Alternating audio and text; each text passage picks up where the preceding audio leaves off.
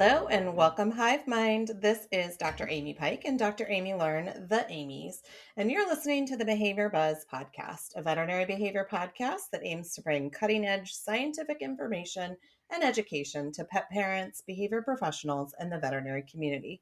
Today, we're talking about contributing factors to behavior with our very first Behavior Buzz guest, Kiki Yablon. Kiki is a Karen Pryor faculty member, has a master's in applied behavioral science, and is a co-instructor for Dr. Friedman's Behavior Works, among all of her other amazing distinctions. So join us now to set the record straight on the hottest and most controversial topics. I am your co-host, Dr. Amy Pike, a board-certified veterinary behaviorist, here with my wonderful partner in crime, the other Dr. Amy. And I am Dr. Amy Learn, also a board-certified veterinary behaviorist and co-owner of the Animal Behavior Wellness Center with the lovely Dr. Pike here in Virginia. We are coming to you live from the PRN Pharmacal Studios with our executive producer, Taryn Blaze. Thank you, Amy's. On today's episode of the Behavior Buzz, we will be discussing how all the behavior problems are the owner's fault. Not really, just kidding. But we do have an amazing guest, Kiki Yablon. Before we get started, though, Dr. Amy's, what is getting you buzzed during today's episode? So when we were planning this episode this week, I had decided I was going to make a margarita using my dad's famous recipe, which contains a secret ingredient of Mountain Dew. And we'll post the recipe on our website. But it's so appropriate because we lost the amazing Jimmy Buffett this weekend. So I think here's to Jimmy. Here's to Jimmy. Cheers. Cheers. And I did some detective work and found the bee's knees already available in a can, so I didn't have to mix it together and took the easy way out. So this is made by 10th Ward Distilling Company from Frederick, Maryland, nearby. Shout out to a fellow woman-owned small business. And you can find all of our signature cocktail and mocktail recipes on our website, behaviorbuzz.com. That's Behavior Buzz with 6 Z's because we are busy. Kiki, what are you drinking today? I am drinking water. Perfect. Because I just got home from a trip and there's nothing in the refrigerator. So that's fair. That's fair. All right, Behavior Buzz fans, what is all the buzz about today? Our guest today came to dog training in 2005 as a novice dog guardian with an adolescent shelter dog, Pigeon. She had the good fortune to live next door to a marine mammal trainer at Chicago's Shed Aquarium who turned her on to clicker training, which in turn led her to her first mentor, the amazing Laura Monaco Torelli.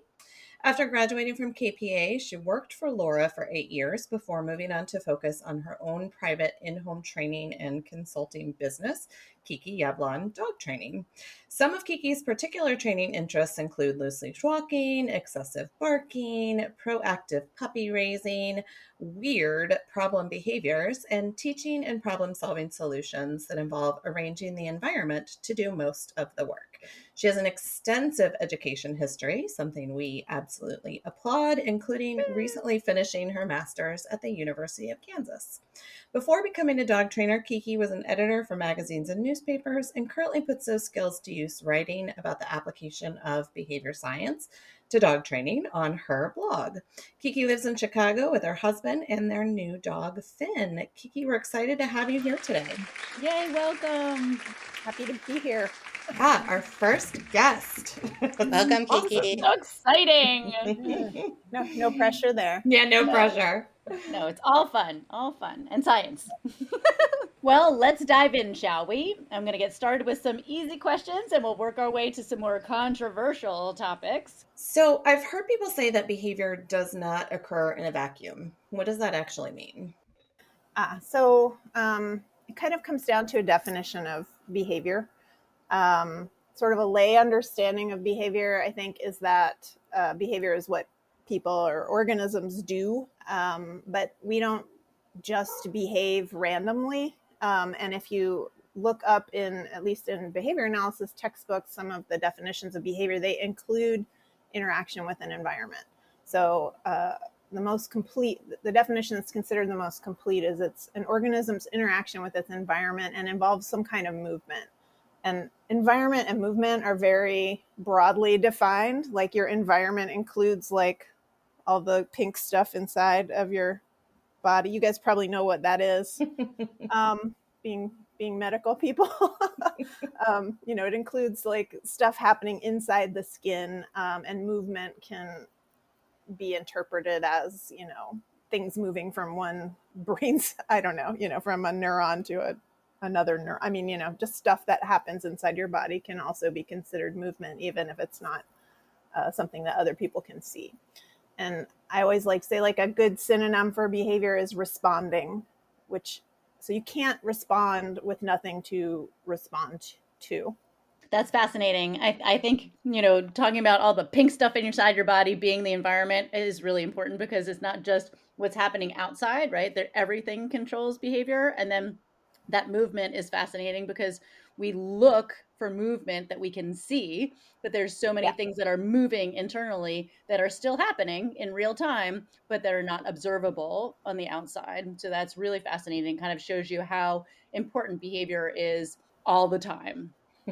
So in the field that I come from most recently, which is behavior analysis, like I think there are a lot of misconceptions about what we think behavior is, and I think there's an important distinction to be made between what we can work with because we can see it and measure it, and tell if what we're doing is having some effect, and what we assume is going on or infer is going on inside of an animal, which we can make some guesses at, we just can't verify them, right? Like we can guess that if you tell me, if your observable behavior is that you tell me that you're very nervous and you're fidgeting and you're bopping your leg up and down, like I can make some assumptions about, what chemicals are running around in your body because someone has observed those in a laboratory.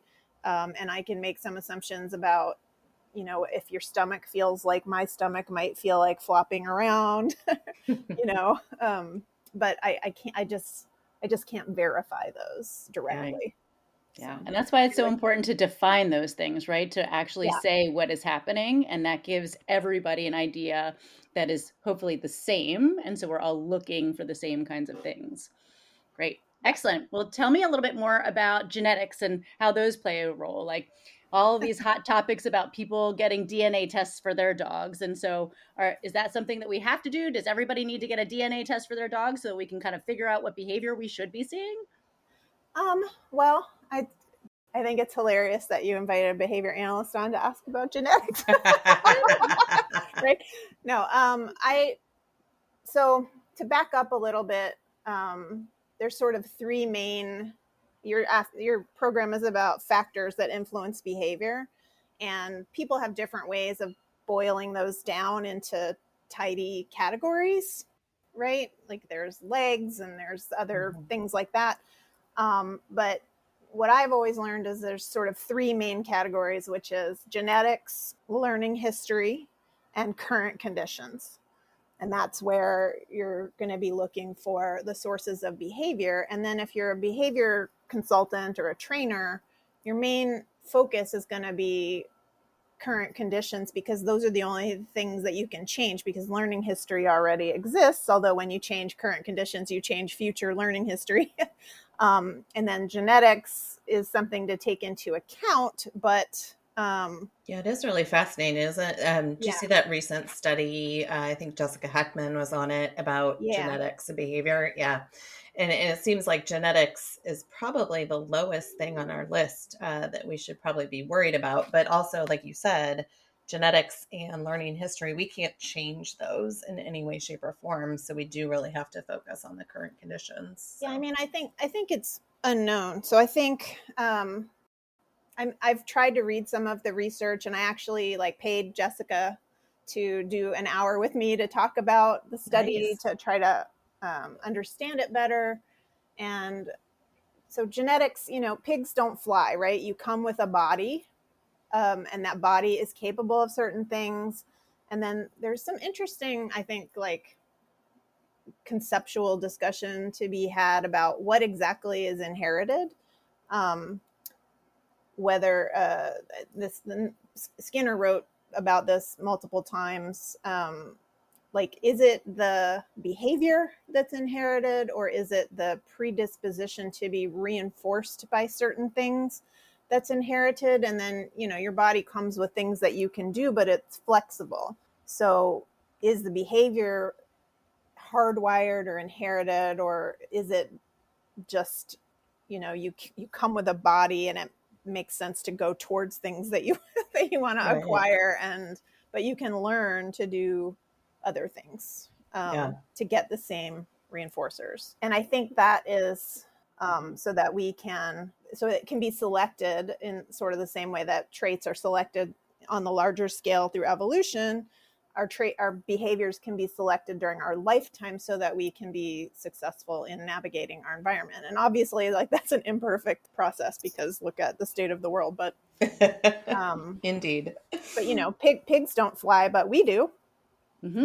That's right, we can. So, we can. And in my dreams, I fly all the time. I just want to And that's I feel like that's kind of an extreme testament to how flexible behavior is. Yeah, that's great. Right. Yeah. And just like with, everything else, right? Behavior is a study of one, and the Aussie nipping at the ankles of the kids. Aussies aren't nippers when they herd, right? So like that doesn't even go along with like the breed, quote unquote, specifications. Yeah, it's just probably puppy behavior. Yeah, exactly. Or fear if it's later on. So yeah. Okay. So, well, isn't it just the owner's fault for reinforcing all these bad behaviors by coddling the dog or spoiling them to death? So I guess we have to ask what we mean by fault. And I know that you're asking this question facetiously.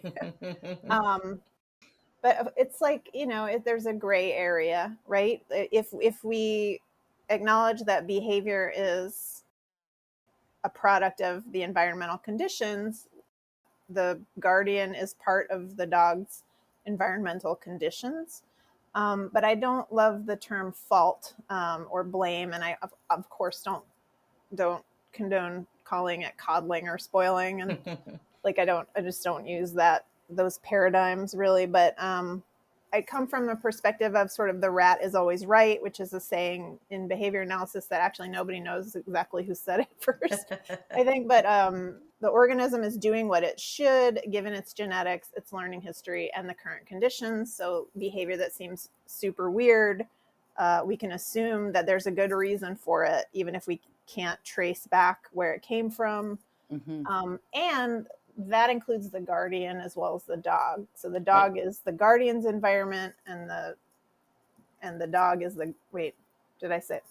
each one is each other's environment. And then for humans, you have an environment that also includes like trainers they've paid, veterinarians they've seen, articles they've read in the Wall Street Journal, husbands, hairdressers, Google. Google. Yeah. Oh yeah. The internet.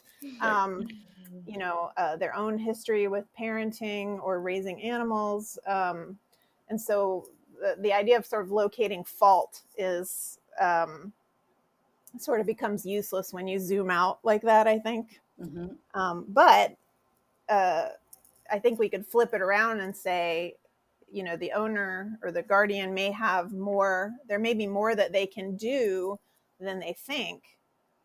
That's the flip side of behavior being part of the environment, and you being a big part of that environment, is that you can change your behavior to change your dog's behavior. Yeah, absolutely. Absolutely. That goes back to the whole behavior doesn't occur in a vacuum situation where everything is correlating to seeing what that outcome is. And, you're right. We don't want to blame owners. And that was kind of the point of the question. People sometimes come to see us and they're like, it's all my fault. I did this, or, these things happen. And I know I caused this to happen.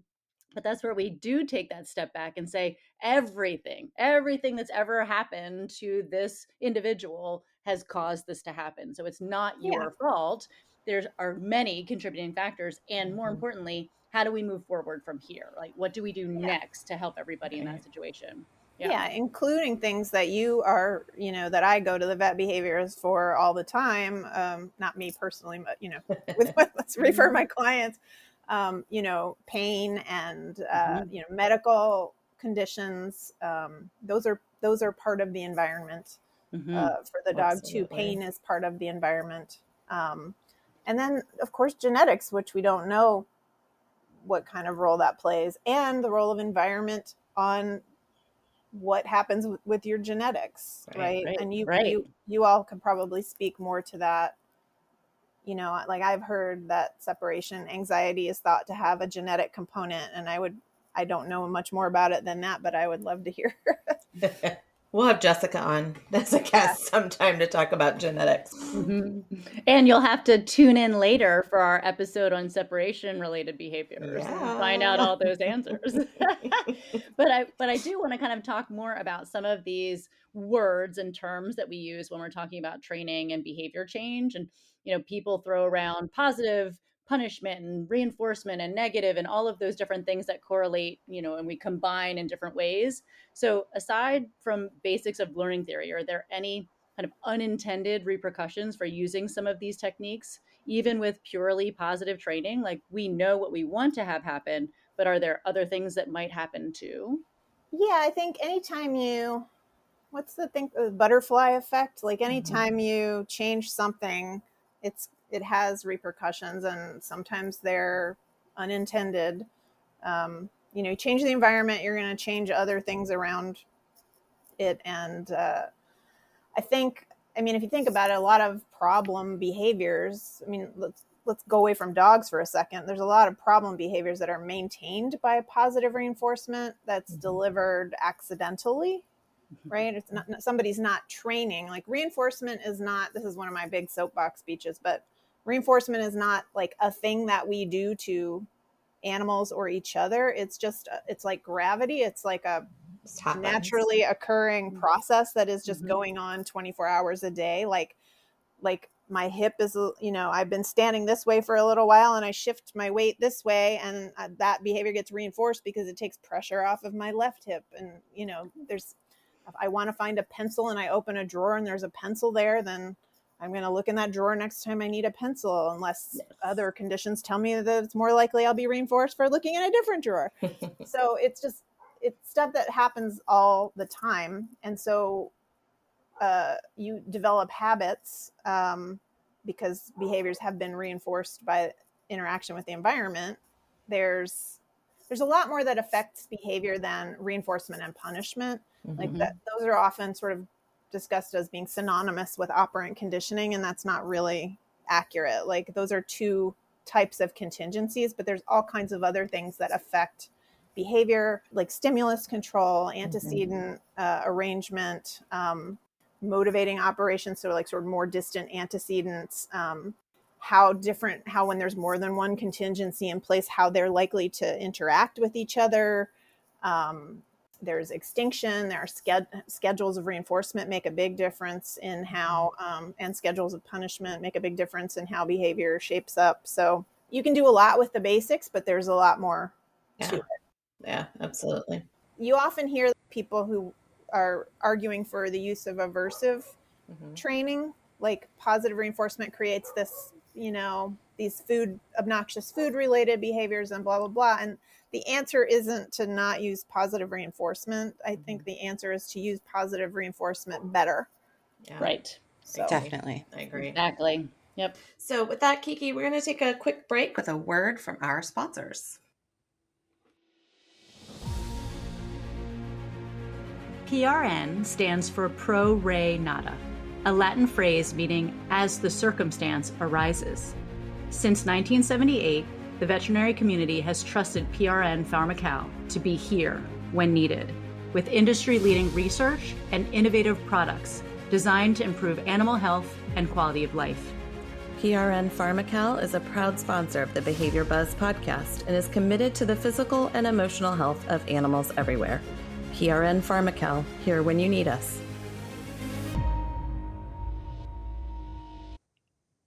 All right, well, let's get back down to business. Now I want to kind of talk about dog emotions. Do dogs feel the same things that we do? Like, is my dog spiteful for leaving him all day and that's why he destroys all my stuff? I had a client once who asked me, do dogs love? And I was like, do people? I know. Like, Like, What I is the think, operational definition? yeah, like what are we talking about? Oh my God, my favorite example of like, you know, pop culture example, not research example of how behavior, how emotions are learned is there's this viral video of this little kid on a toilet, and his dad's sitting in front of him, and he keeps saying to his dad, I didn't poop, I peed. And then the dad is like crying, starts crying because he's laughing so hard. And the kid's whole face like drops, and he's like, Daddy, are you sad? Daddy, you're sad. And he's like, no, I'm not sad. I'm not sad. Like sometimes we laugh when we cry when we laugh or whatever. And like, a kid had learned to this point that crying meant you were sad. Right. And now he was learning that crying can mean something else. Can mean happy.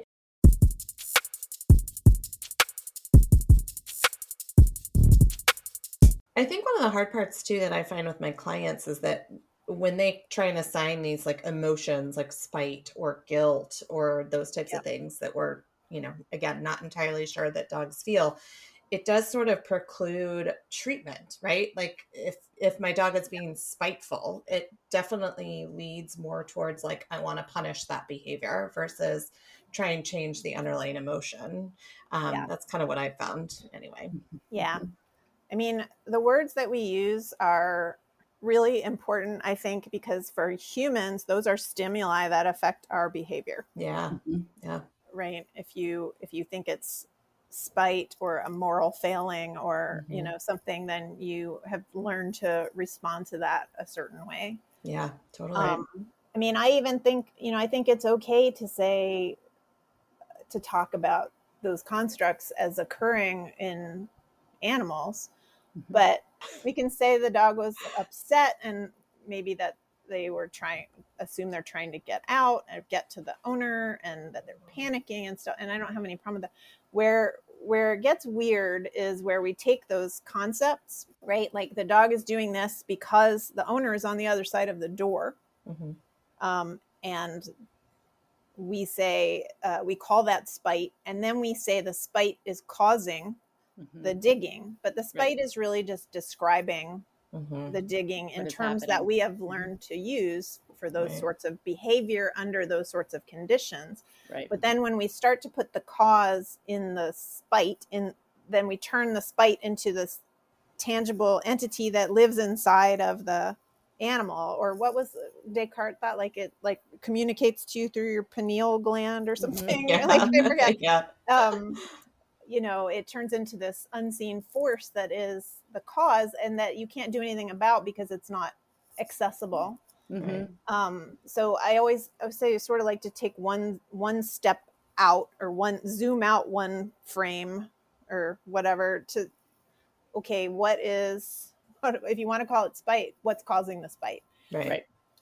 But I think it's also better to explain to people that spite is not that useful of a label and to call it. I mean, maybe it's just more useful to use another label like panic or fear that engenders different behavior from the owner, the human. Yeah. And that's what I say when I counsel my clients. I always start by saying that dogs don't have a moral compass. They don't experience altruism. So their behavior is a choice that they're making to solve a problem.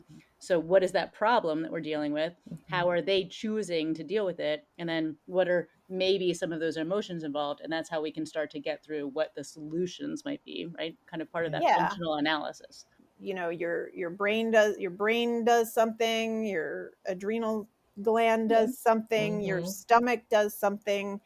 And some of those responses are automatically triggered by the environment, like respondent or reflexive behavior, where you've learned, a new thing to elicit that response through pairing, through association. And then there's, behavior that you've learned to do to better your situation under the same conditions. But it's the conditions that are the most useful thing to look at because that's what we can change. Totally. Yeah, and I want to jump from that to kind of talking about then some of the solutions for these problems, right? Oftentimes, whether we're talking about if it's the owner's fault or not, or who's involved, or how that behavior happens, does the owner need to be involved in the process of changing behavior? Can't we just send that dog or go through a drive-through fixed training situation, and then we come out the other side and the dog's perfect and everything's good? Or what is that relationship with the owner, and how does that affect what happens with behavior change? Well, I think that for me, like the whole point of having an animal live in your house is, well, it could be like the old Onion article. There was an old Onion headline that was like, "Do you like boxes of shit in your house? Get a cat." But I think for more people, it's that you want a relationship with an animal. And then we have to ask, well, what does a relationship look like? Right. Susan Friedman has a definition. I think that's like, a history of mutually reinforcing interactions. I think also like training, the point of training for me is to set up a system of two-way communication so the dog can tell me what they need and I can tell the dog what I need. And we can have like a dialogue as opposed to like a master servant kind of relationship, the old paradigm with dogs.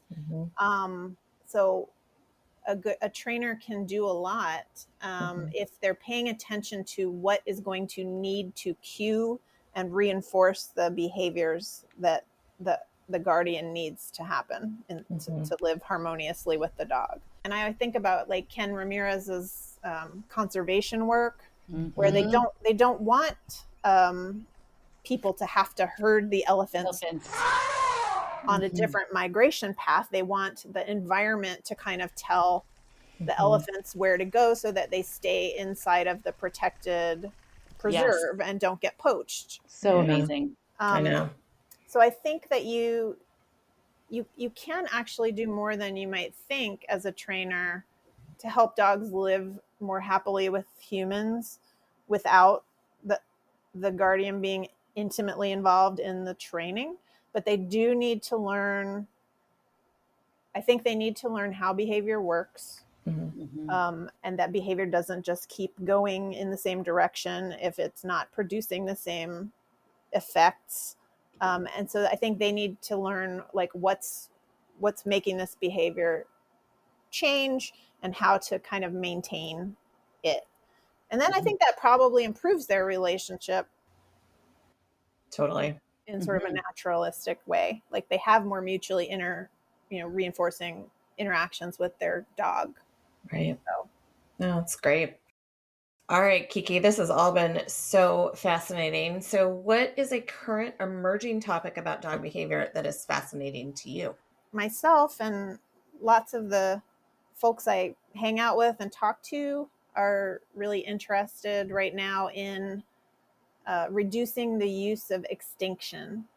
There's some interesting research happening in behavior analysis in general, sort of demonstrating that you maybe don't need to take away all reinforcement for the problem behavior. And so there's lots of different places where people are exploring this. There was like some research in, I think it's 2010, it's Athens and Vollmer, on differential reinforcement of alternative behavior without extinction, in which the goal was to see what the effect was of just manipulating like different parameters of reinforcement for the problem behavior. So like maybe you still reinforce the problem behavior, but it's like less good. It's like less reinforcement, shorter duration, lesser quality, lesser quantity, delay, a little bit of delay. What I think is interesting is, reinforcers are not inherently reinforcers. Like they're reinforcers in context, like they either increase behavior or they don't. And so I kind of think like, well, what are they if they're in context of like the less good option? Like, that's an interesting thing to think about. Like, and I think that might be what's happening in the whole like literature of punished by rewards. Alfie Kohn, like, you give a kid is reading just fine on their own, and then you give them some small amount of money for reading and they stop doing it. Maybe it's a reward, but I don't think it's a reinforcer, right? So I think there's an interesting connection there. There's research. This was interesting because Ken Ramirez did this project with a beluga.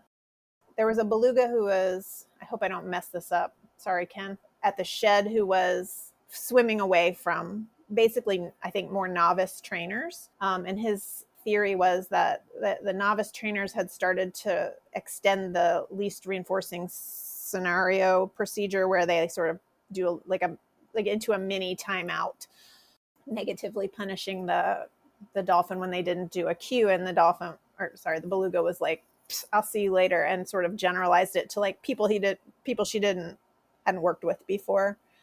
And so Ken had this idea to teach her that she could do one of two behaviors to get the same fish. He put a buoy in the water, and when given a cue, she could either do the cue and get the fish, do the behavior and get the fish, or touch the buoy and get the same fish. So the buoy was sort of conceptualized maybe as like a no, right? And so reinforcing saying no in that way, rather than having the beluga swim off and losing them. And what he found was that the beluga, after a certain amount of time having that option with a new trainer, would start to respond to the cues more. This comes from a Jesus Rosales Ruiz presentation that you can find on the Clicker Expo video site. It's called Don't Fight Extinction. And it's basically like, if you're in an environment where the problem behavior has been reinforced, there are cues in that environment to do the problem behavior.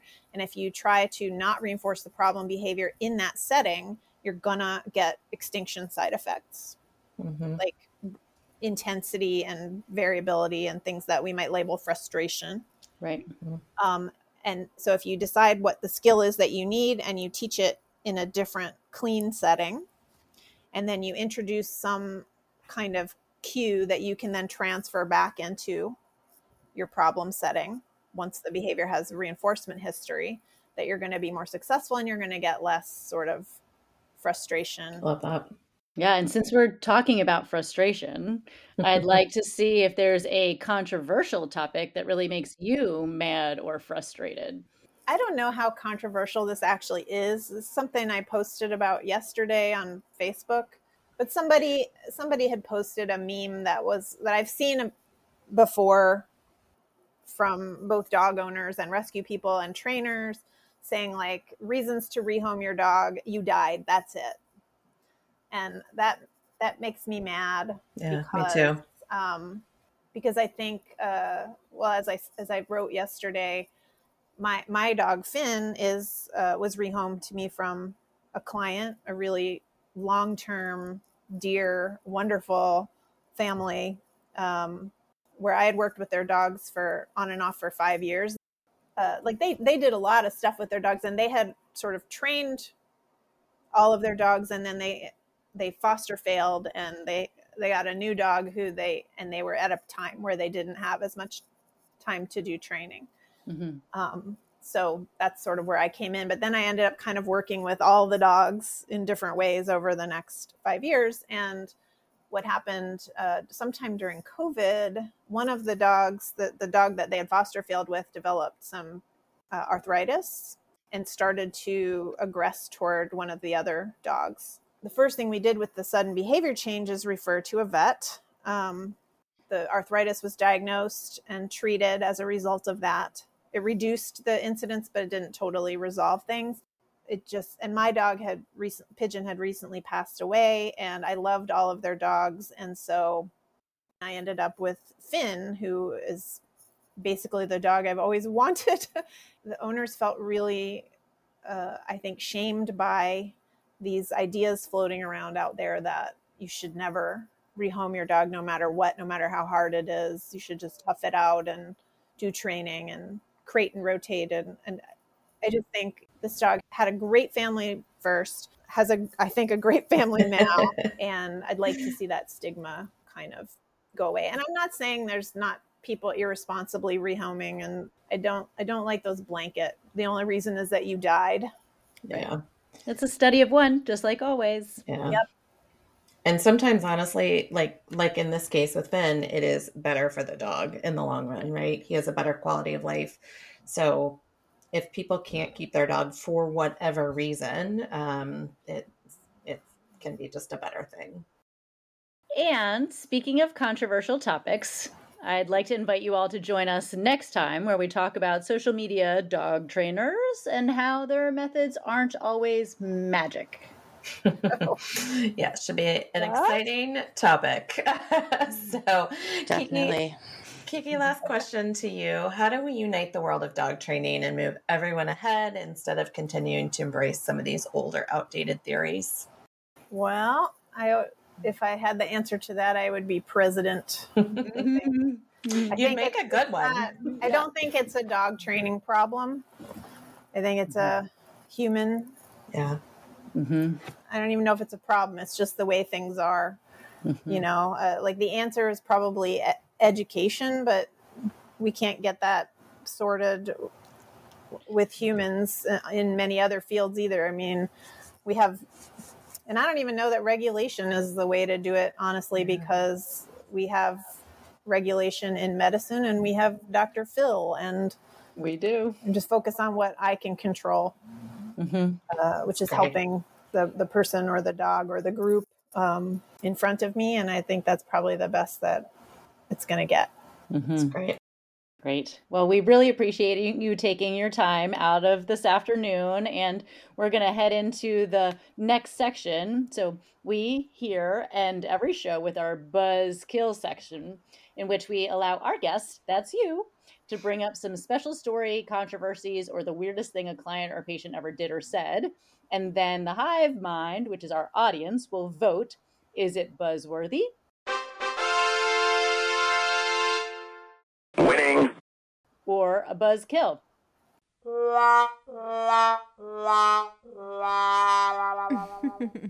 Like, one of my favorite cases recently was a strange situation where a fellow trainer who I really, really have become really good friends with now, like, she would put the food down and he would like lay down like 6 feet away from it and look at it. And this is something that I could see easily people attributing this to breed somewhat, because he's a border collie, but it could also just as easily be, you know, I think she was not his first home. I think people do a lot of training with stuff like that. Like, I'm going to put your food down and you can't go to it yet. It'll be taken away. He was more likely to eat if she wasn't looking. And she had never done any training like that, but it's possible that he had experienced some of that training and you know, gone border collie with it. That's a technical term. But he was basically not getting enough calories to support the activities that she wanted to do with him, and he was losing weight. And she had done a lot of things that I would have tried first. She tried all different kinds of foods. She tried feeding him out of all different kinds of containers. She was feeding him. He would eat. She had worked really hard on him eating from her hand during training. They had tried having different people feed him. And so we took kind of one of the approaches that I was talking about earlier. The first thing was like, okay, in what environmental conditions does he eat? Is he most likely to eat? And fortunately, she had taken data. So she had actual information on when he was most likely to eat. And it was something like every day and a half. If he hadn't eaten for a day and a half, he was likely to eat most of his food out of the bowl. And I think it was in the evening, and if she wasn't looking. Interesting. And then we sort of looked for like, okay, so if the food is not reinforcing the eating, like most of the time, what is he really like that we could use to reinforce a little bit of eating and then shape longer eating? And that we decided to try letting him out the back door, which he loved. Mm-hmm. And also if there maybe was an escape function of some kind, Mm-hmm. I don't know, that would help satisfy it. And then we said, well, okay, what kind of cue could we put on this? It's just like, if you capturing, Right. like we're going to capture eating and then we're going to put it on some cue that we can then move around. Right. So we decided to drop a scarf next to the bowl, and then she left and she watched him, I think, on a little camera that she had set up. And so if he ate with the scarf present, if he ate like 3 bites of food or something, or 3 seconds of eating, then she let him out. She had already checked with the vet to make sure there was no medical reason that he was not eating. There was no gastrointestinal issue. And we also okayed it with the vet to start out with like, okay, well, we're just going to feed him every day and a half because that's when he's eating anyway. Right. And the vet said that was okay. So she sort of captured the eating under these circumstances and was able to quickly raise the criteria for how much she had to eat before she opened the door. And then she had an interesting thing happen, which is she dropped the scarf and a power transformer blew up outside. Oh no. And that ruined everything. But what was really interesting is she got rid of the scarf and introduced a new scarf and was able to get it back. Nice. Oh my gosh. That gave us some idea that maybe the scarf was actually a significant part of this. We were able to like get rid of that dirty antecedent and introduce a clean one. And so she got it back. And then I think what happened is she was driving across country to go live somewhere else for a residency. And so it kind of forced her to push it a little bit. And she was able to get eating in with the scarf at different times of day and nice 2 meals a day and Great. Nice. And then she went on this road trip and like he ate in hotel rooms where she wasn't able to like hide. Like it was just they're all in a room together. She was able to go out of sight. Yeah. By the time that I met them, her and the dog, last year at APDT, he was eating very like it was his job, she said. And she actually forgot her bowl. And so he was like eating out of an ice bucket lid. Like, whatever's available. Yeah, so he's become a good eater. So that was that is probably the most exciting recent. I think it's cool. All right. Well, here at the Behavior Buzz, we know you're all busy bees who live and die by the science like we do. So we'll put the references and studies mentioned in today's show on the website. So buzz on over to the Honey Pot page to find those. We also want to be able to highlight Kiki, our guest. So Kiki, why don't you tell us a little bit about what you have going on right now, in all your spare time? Where can people find you? Yeah. My website is kikiyablondogtraining.com. And I have an Instagram account and a Facebook business page under that rubric. I think Instagram is better, although lately I've just not been feeling like doing anything on social media. Yes. I am always teaching the Karen Pryor Academy, and I have applications open right now for 3 national series where you are online with me for 6 months, and then we have a 5-day workshop, and those are based in Iowa, Des Moines, Iowa, Nashville, Tennessee, and Salt Lake City, Utah.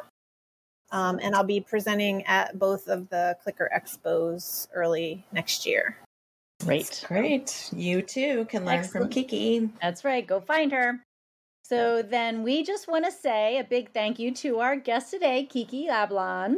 Thank you. And also thank you to the sponsor for today's episode, It's All Your Fault. Thank you for having me. And an even bigger thank you to our hive mind.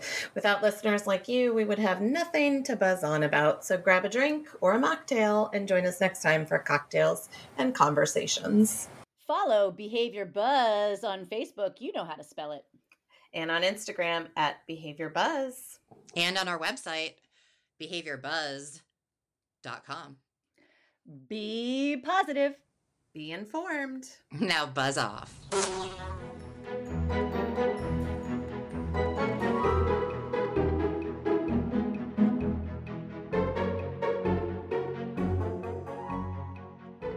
Thank you to our sponsor, Milena DiMartini Incorporated, founder of the Separation Anxiety Certification Program for Dog Professionals and creator of the Mission Possible online course for guardians. Milena and her team of certified separation anxiety trainers work remotely with clients whose dogs are suffering from separation anxiety. Whether you are a dog owner or a dog professional, find the perfect resources to start your separation anxiety journey at milenadimartini.com. Thank you to our premium sponsor, PRN Pharmacal, the makers of Reconcile. Reconcile is an FDA-approved drug for the treatment of canine separation anxiety in conjunction with a behavior modification plan.